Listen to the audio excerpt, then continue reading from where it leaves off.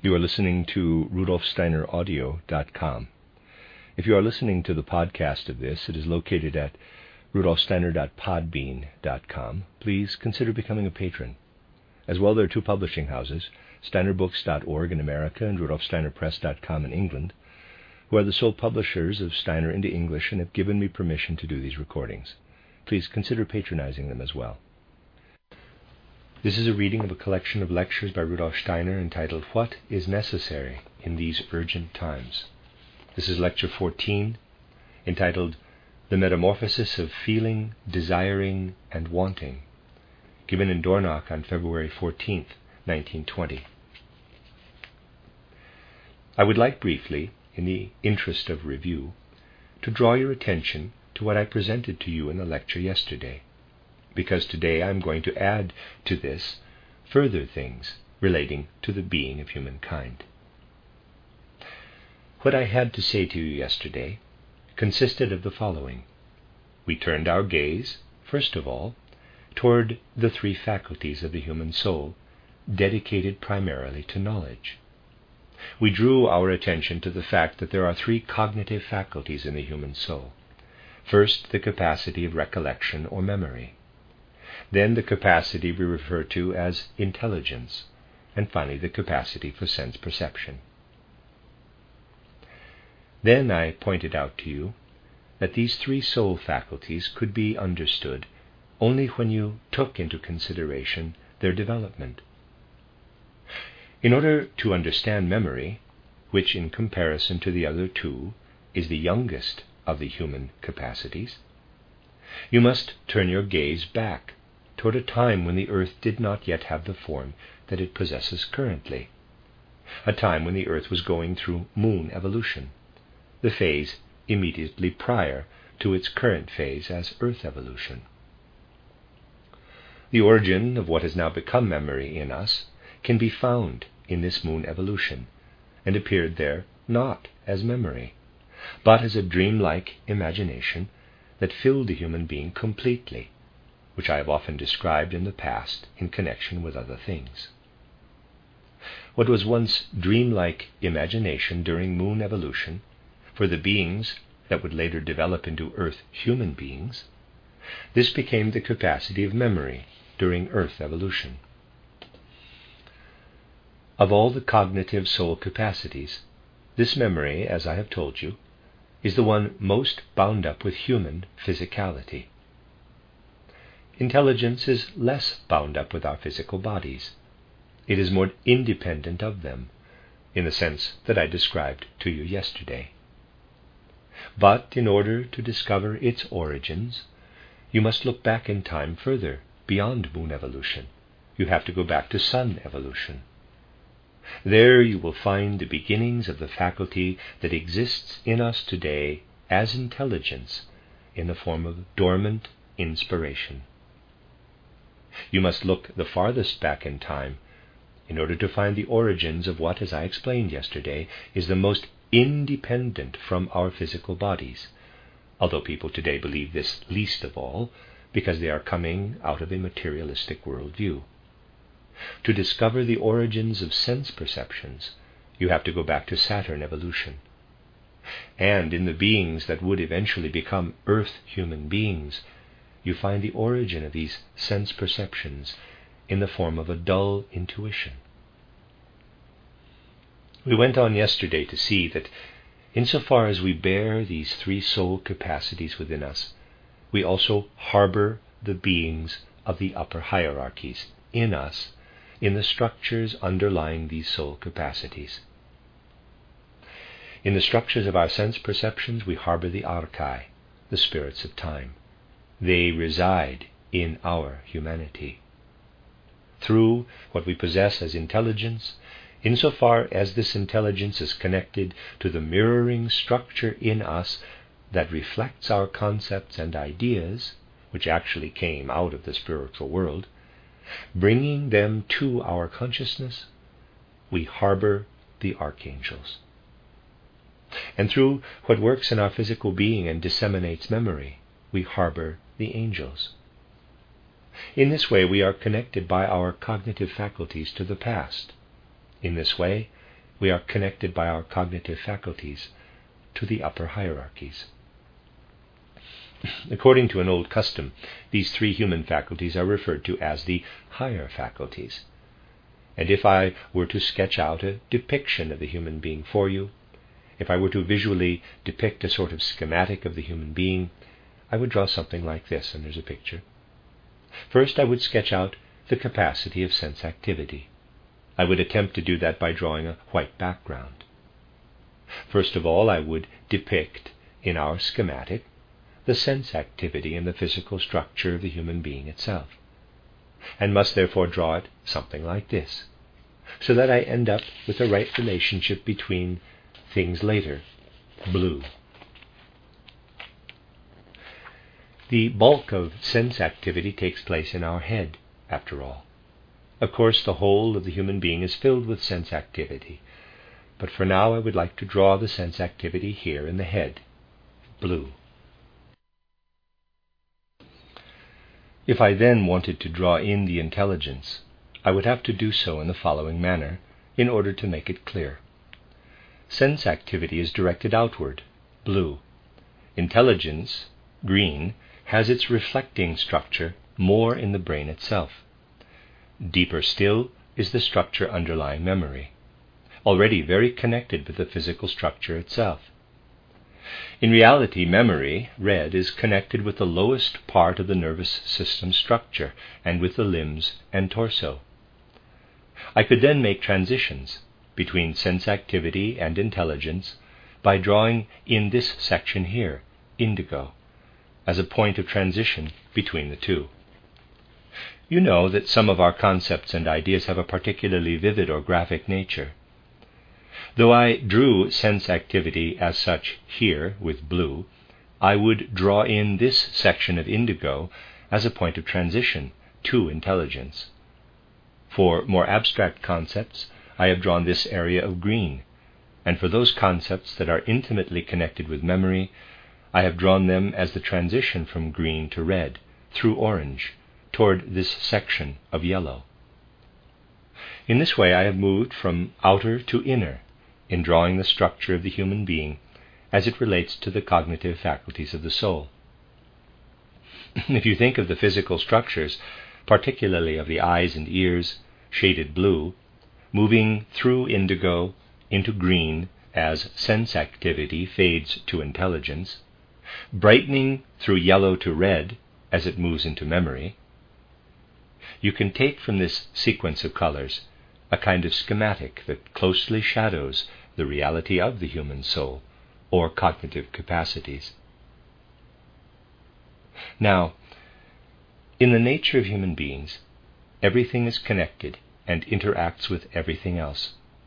This is what makes the work of materialistically minded people so difficult, the fact that everything is connected in human nature. You cannot draw neat and clean boxes separating one part from another. Things are not that distinctly separated in human nature. But you can learn all kinds of things about the relationship between different aspects by drawing a schematic like this. In fact, you can see that the way in which the color red relates to the color green is the same way that the capacity for memory and the capacity for intelligence relate to one another through their inner properties. And the way in which green relates to blue is the same ways in which intelligence relates to sense activity. Now, we also have other capacities in the human soul. Capacities are the most bound up with our physical bodies, to a greater or lesser extent, as human beings on earth. The first of these is our feeling life.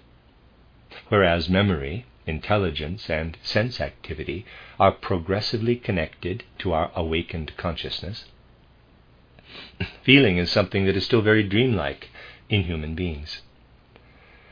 I have spoken of this often. Whereas memory is something that in the distant past developed originally as a faculty during moon evolution, intelligence during sun evolution, sense activity during Saturn evolution, the feeling life as it exists for us today, though the beginnings of it came earlier during moon evolution, they are less important in these considerations, belongs to human beings on earth. What we received in our organism as human beings on earth actually made us for the first time into feeling beings. But just as memory is something that has moved beyond its initial stage as a faculty of soul, and arrived on the earth at a higher stage of development, and one can, if one possesses enough supersensory insight to do so, recognize that memory is, in many ways, an older capacity for human beings, you can also recognize that the feeling life is only in its first stage as a human capacity. If you have the proper understanding to do so, you can look at what we currently refer to as our feeling life and see that in the future it will become something altogether different. Just as, had you been an observer of moon evolution and examined the dreamlike imagination that existed then, you would have said, later that will become the capacity of human memory. So must you consider the feeling life today and say, when Earth is no longer here, when it has become something different, when the Earth has evolved in the coming Jupiter evolution, only then will the feeling life become what it is meant to develop into. Feeling life today is in an embryonic stage in human beings. It exists as a seed. Something will arise later out of feeling, the thing that it is to become in the future. In our feelings, we bear something within us that is related to what it will become during Jupiter evolution, in the same way that a child in its mother's womb is related to the human being who has already been born. Our feeling life is something embryonic, and later during Jupiter evolution, it will blossom into fully developed, fully conscious imagination. Another soul capacity that is connected with our physical organism is our appetites, our desires. These desires are even more embryonic than our feeling life. Everything in the life of desires will only develop into what it is meant to be during Venus evolution. Our desires are today very tightly bound to our physical structure. They will eventually free themselves of this. Just as our intelligence was tightly bound to the bodily structures of our being during Sun evolution, as I described in my outline of esoteric science, so is the life of desires bound to the bodily structures of human beings today. It will appear during the future Venus evolution, free from the bodily structures of the beings of that time, and it will come into being then as fully conscious inspiration. The most embryonic of all of our soul capacities is the will life. The will is called upon to become something vast and cosmic in the future, something through which the human being can come to belong to the entire cosmos. The human being shall be individualized and yet shall live out its individual impulses as actualities in the world. This, however, is only to come about during Vulcan evolution, when the will life develops into fully conscious intuition. So, in our feelings, desires, and willing, we belong in a way to future stages of evolution. These capacities reside in us so that the human being can be prepared for its future existence through them. But we also are brought into a relationship with the world through them, in that these human capacities have a connection to the world around us. Just as memory, intelligence, and sense activity connect us with the surrounding spiritual world through their relationship with angels, archangels, and archai, so do our feelings, desires, and will connect us with the surrounding physical world, but in such a way that the relationship between our feelings and the surrounding world is one in which our feelings constantly draw in the mineral kingdom during Earth evolution. Everything that makes up the mineral kingdom around us will disappear at the end of Earth evolution, and the forces that human beings shall then draw into themselves from the mineral kingdom are the forces of feeling. Consequently, we must accept a special relationship between the feeling life and the mineral kingdom. We must also accept a special relationship between the life of desires and the plant kingdom, just as on Jupiter, which will be the next incarnation of the planet Earth, there will be no mineral kingdom, because during Earth evolution, the feeling life will have drawn it up into itself. So will there be no plant kingdom during Venus evolution, and the human will life will draw the animal kingdom into itself during Venus evolution. And when we glimpse ahead into Vulcan evolution, the future Vulcan incarnation of our planet Earth will not have these three kingdoms on it. Rather, it will have only the beings that make up the current human kingdom, in the form that they will have evolved into at that time. And there's a schematic. In response to everything that I have just said, some people nowadays might come forward and say, I am not really interested in what I once was and what form my memory, intelligence, and sense perceptions had on Saturn or Sun or the Moon. I am just happy with my existence now, as a citizen of the Earth. What do I care about things that I know nothing about anymore, which happened on earlier incarnations of our planet? I am not interested in such things. And by the same token, I am not interested in what my feelings, which are of great interest to me now, will become on Jupiter, or what my desires will develop into on the far distant Venus. These desires are what drive me now. But this lady, Venus, she does not interest me yet, because she is not here, right now. And I am only interested in ladies who are around me, who are around now. And the same goes for the will and what it might become in some distant future. Certainly, many people feel this way, and the culture nowadays would very much prefer to remain asleep in relation to everything that is trying to assert itself in regard to this knowledge. People do not want to awaken to it. But human evolution will not continue into the future unless we have this knowledge. For it is deeply true that everything is intermingled and interwoven in the human organism, the physical, soul, and spiritual structures of the human being. But one must also be able to distinguish things from one another. Just as the higher faculties can be drawn schematically from sense activity down to memory, so can I now also draw in the lower faculties, which have been developed especially here on Earth. And again, back to the drawing on the earlier page. I have to do this in the following manner. A somewhat deeper shade of red, unfortunately I do not have a different shade of chalk here, will represent our feeling life. But these feelings stretch all throughout our intelligence, our sense activity, and our memory as well. Then, when I have to draw the activity of our desires, I actually use a shade of violet red. And if I were to draw the will life as it currently exists, I would have to draw it with a blue-green. As such, the human being has a dual existence. A higher human being, upper circle, that is essentially a cognitive being, and a lower human being, lower circle, that is essentially a being of desires and appetites, with feeling and willing as the two poles of these desires. Now, as it happens, those things that compose the lower human being on Earth play into the upper being of the human, meaning that the willing, as well as the desires, as well as the feelings, play a role in the upper being of the human. And there's an arrow pointing upward.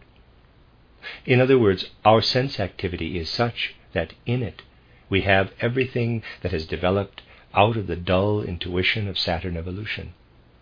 But if in our eyes and in our ears we only carried those things that come from the dull intuition of Saturn, then we would be truly dry and barren beings. We would perceive the outer world with senses that worked mechanically and automatically. We would think clinically and dryly about this physical world, and we would remember the things that we experienced without warmth. The fact that we experience what we have experienced as our own concerns that for the most part we do not consider our experiences with indifference, or remember our personal life as a collection of individual stones in a kaleidoscope. This makes our feelings, desires, and will ascend up into our memories, our intelligence, our sense activities. In looking on things in the outer physical world, we find that they bring us pleasure. They please us through the integration of desires, our feelings, or our will life. When we think about something, we do not think clinically or dryly, but rather we bring a certain enthusiasm into our ideas. We would not do this if we possessed only the things that had been given to us as the powers of intelligence from sun evolution.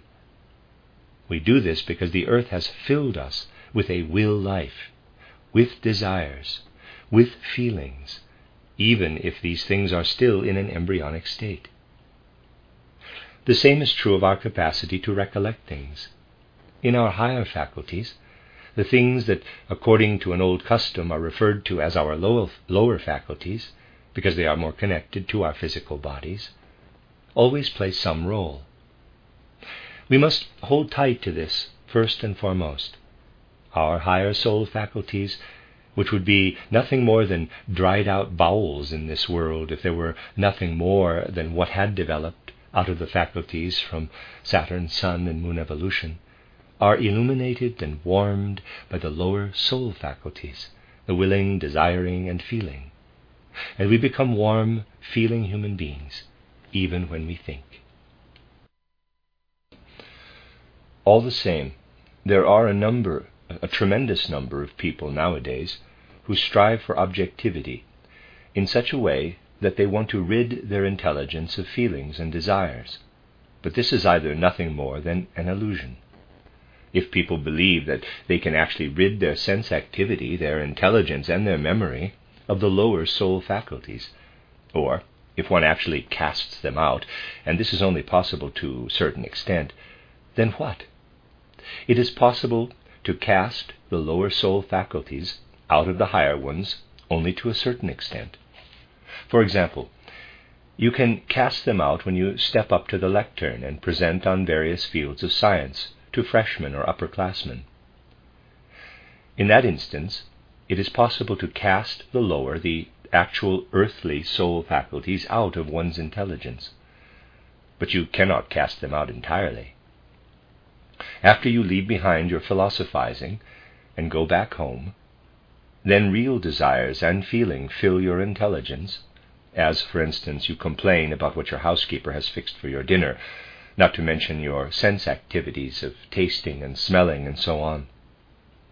And thus, one's existence is composed of a confusing mixture of being the desiccated Philistine who has cast the lower soul faculties out of the higher, and then is all too capable of passionate emotions when served something that has too much salt or pepper, or is burned or otherwise not cooked properly. Our lower soul faculties must play some role in the high soul faculties. But as a matter of fact, since the middle of the 15th century, there has been a movement in human evolution to make our sense activities, our intelligence, ever more pure. And someday in the future it will extend to our memory as well. As of now, it has not reached that point. People want to liberate these attributes.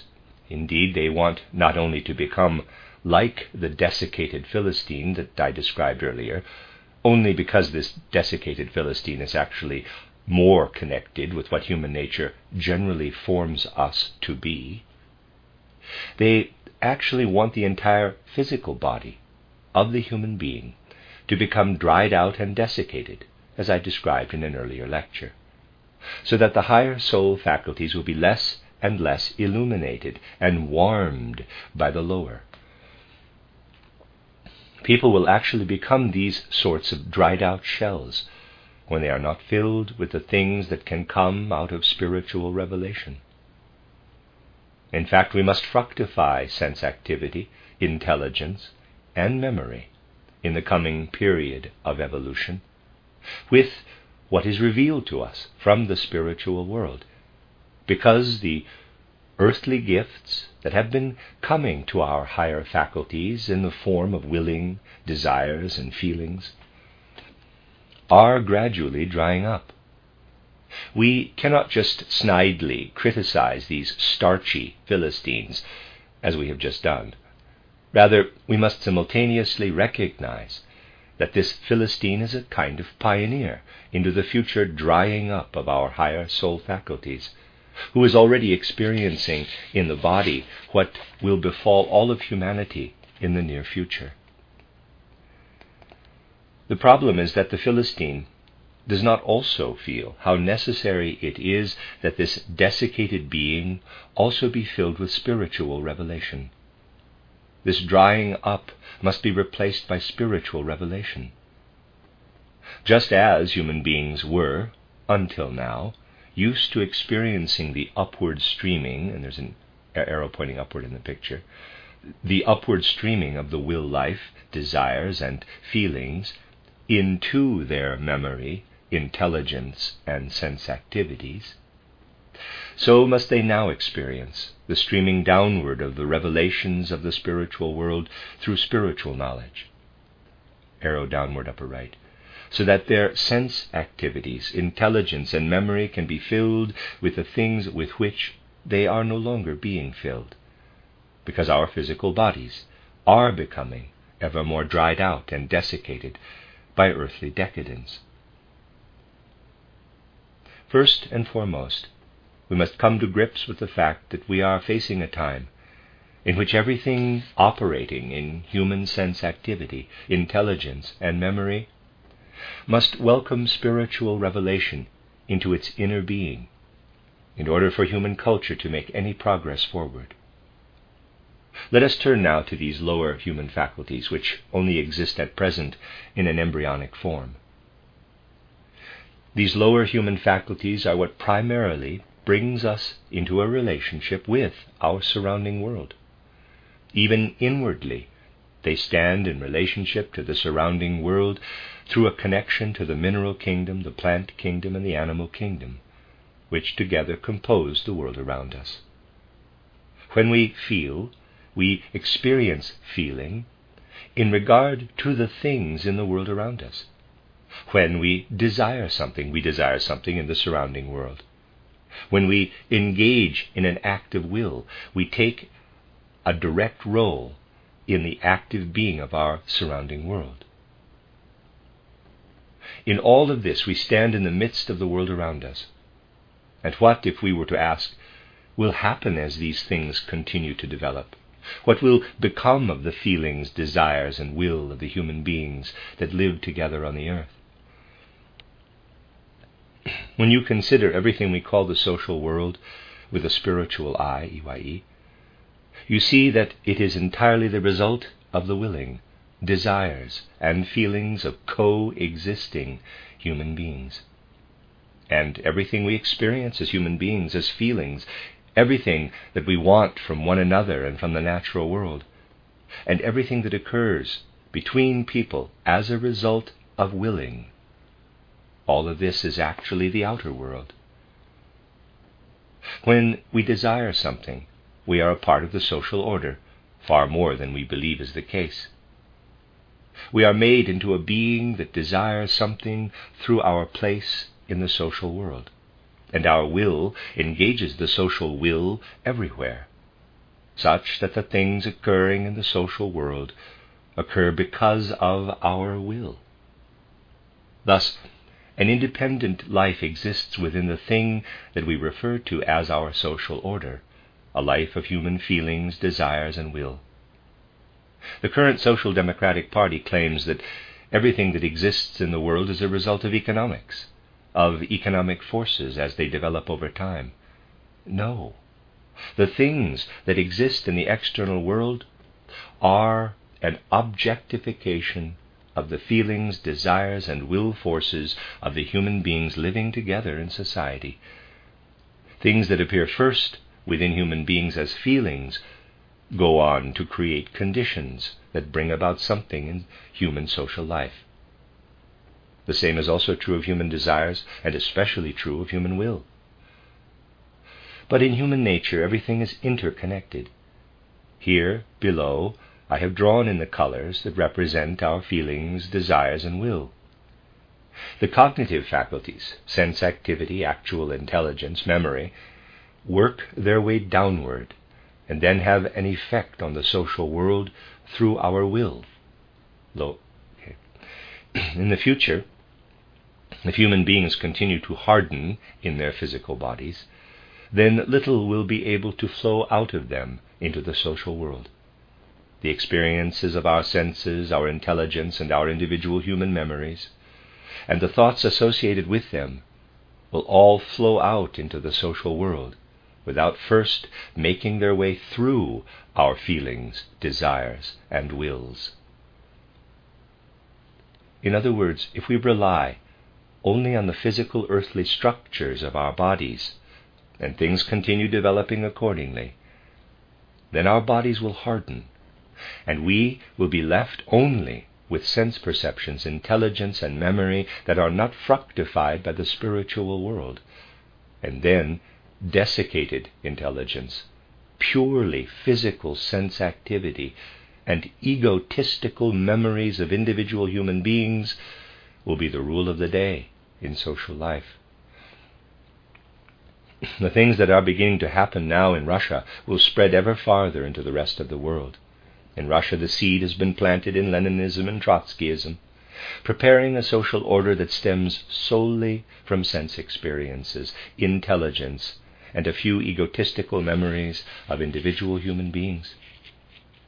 People do not realize yet that this Eastern European society is striving to be a purely rationalistic society, one that is to be formed purely out of the cognitive faculties of earthly human beings, resulting from the evolution out of Saturn, Sun, and Moon evolution, and that they are seeking to consciously eliminate everything that might be taken out of the spiritual world.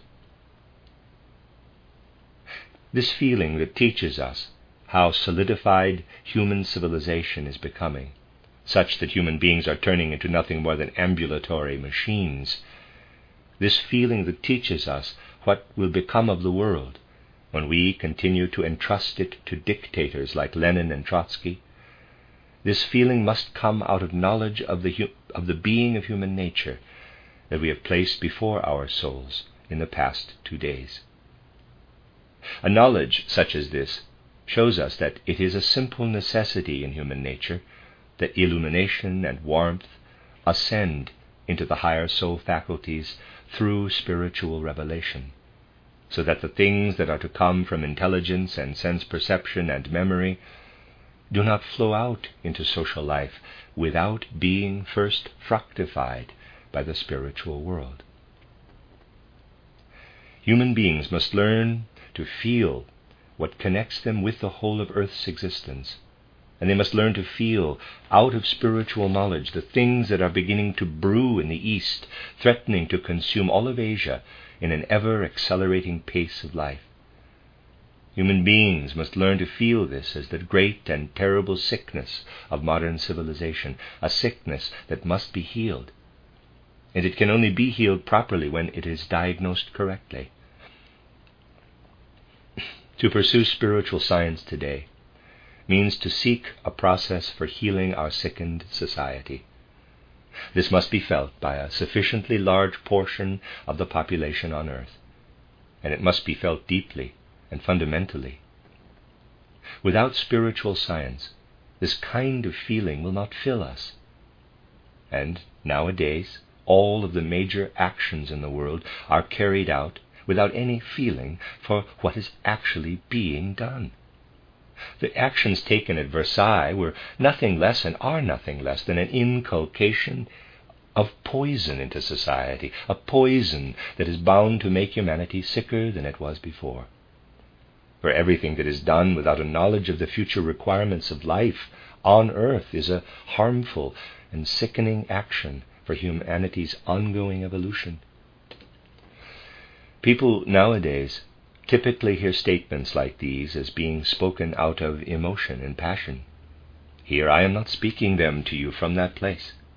Here they are derived from a knowledge of the being of human nature And here it can be shown that the spiritual life of human beings, which is born in memory, intelligence, and sense activity, cannot exist long into the future unless it is fructified by the spiritual world. People today will not admit this. But why will they not admit it? They will not admit it for historical reasons. Since the middle of the 15th century, we have been working endlessly on the structures that we now consider the bearers of civilization, the modern states and countries. But in the future, these modern-day countries can be of relevance to the things related to human life between birth and death. I have spoken of this here in connection with other things. They may not be involved at all in things that establish a connection between human beings and the spiritual world. Human beings must, in the future, become able to receive the spiritual world into their memory, intelligence, and sense activity as individuals. Only the individual human being can do this. Only each of us, individually, can do this. In the future, the individual must become the mediator between heaven and earth, between the spiritual world and the physical world. And people nowadays rightly feel, though the way in which they arrive at these feelings is actually backward, but nevertheless they feel that it is somehow improper when streams that should flow only into individuals instead flow into so-called official state business.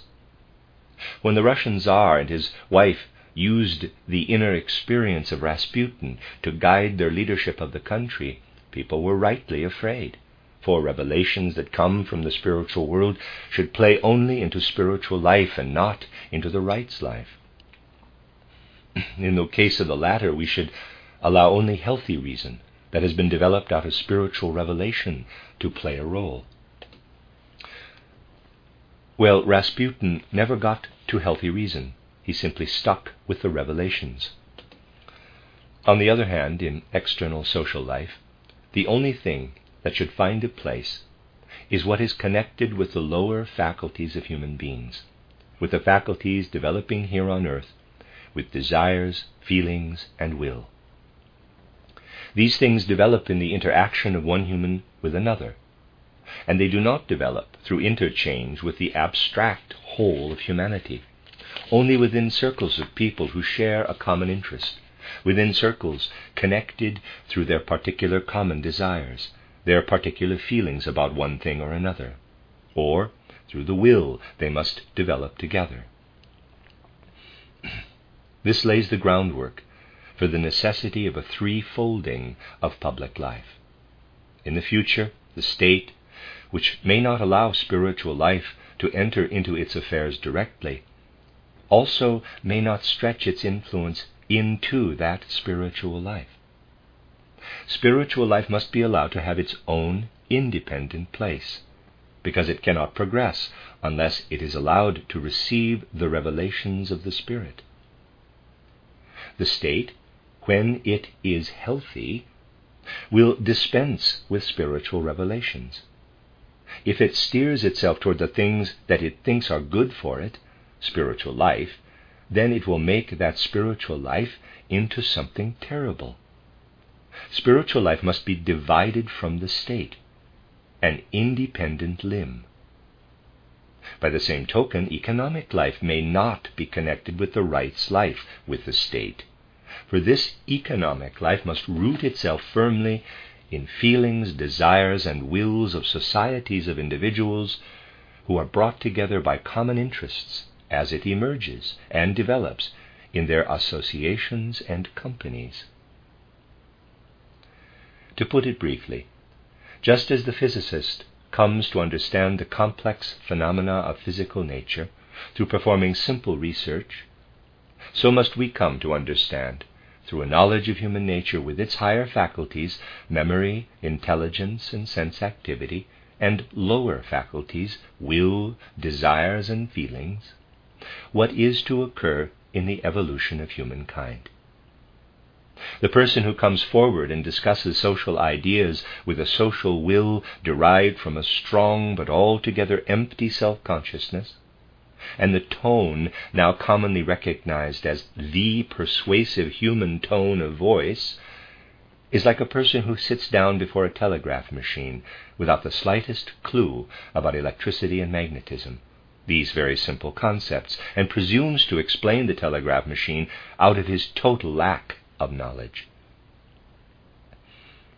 The people who talk about sociology nowadays are in most cases speaking out with the same awareness of their subject, even though it sounds very learned to most people, that a person who has never even heard of electricity has when he sees a Morse code machine in a telegraph station and says, "Inside of that device are a bunch of little knights. You cannot see them, who go riding over to the other station with the message. You cannot see that when it happens either." And with that, he had described it all quite properly. Marxism's explanation of social reality is no different. Our university sociologists' explanation of social reality are no different. Reality presents itself truly only when we have first come to know human nature. But you come to know human nature only through a relationship to the entire cosmic order. For memory is connected with the more than earthly.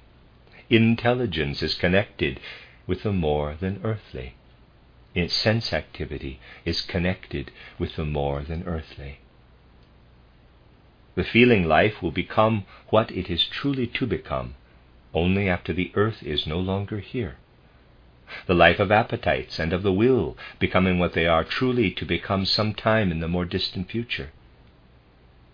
Just as you must be conversant with simple concepts like the thermal properties of organisms and the properties of acoustics in order to be a physicist, so must people, and as many people as possible, become conversant with the basic connections between human beings and the world in order to speak about social matters. For what is to be brought about in social life is born into that social order by human beings. But the human being also bears the whole of the cosmos within itself. Of course, there are those chinwags who speak out of some leftover and outdated perspective, saying that the human being is a microcosm, a little world in and of itself within the macrocosm.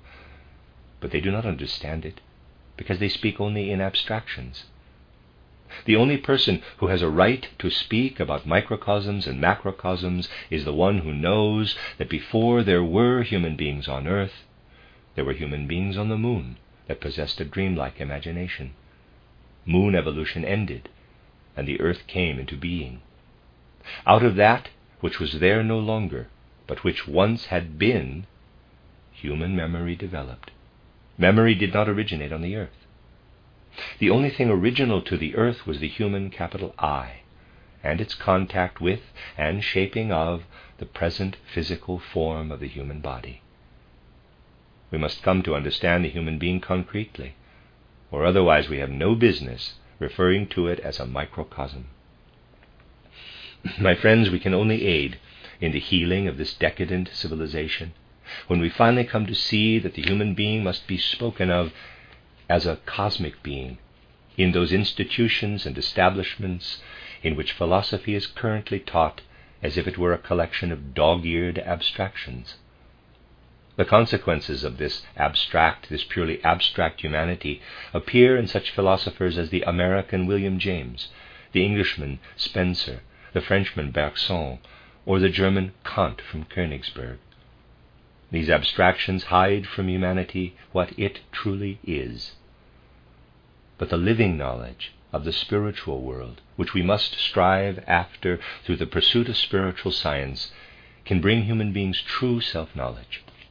More on this tomorrow, the end of Lecture 14.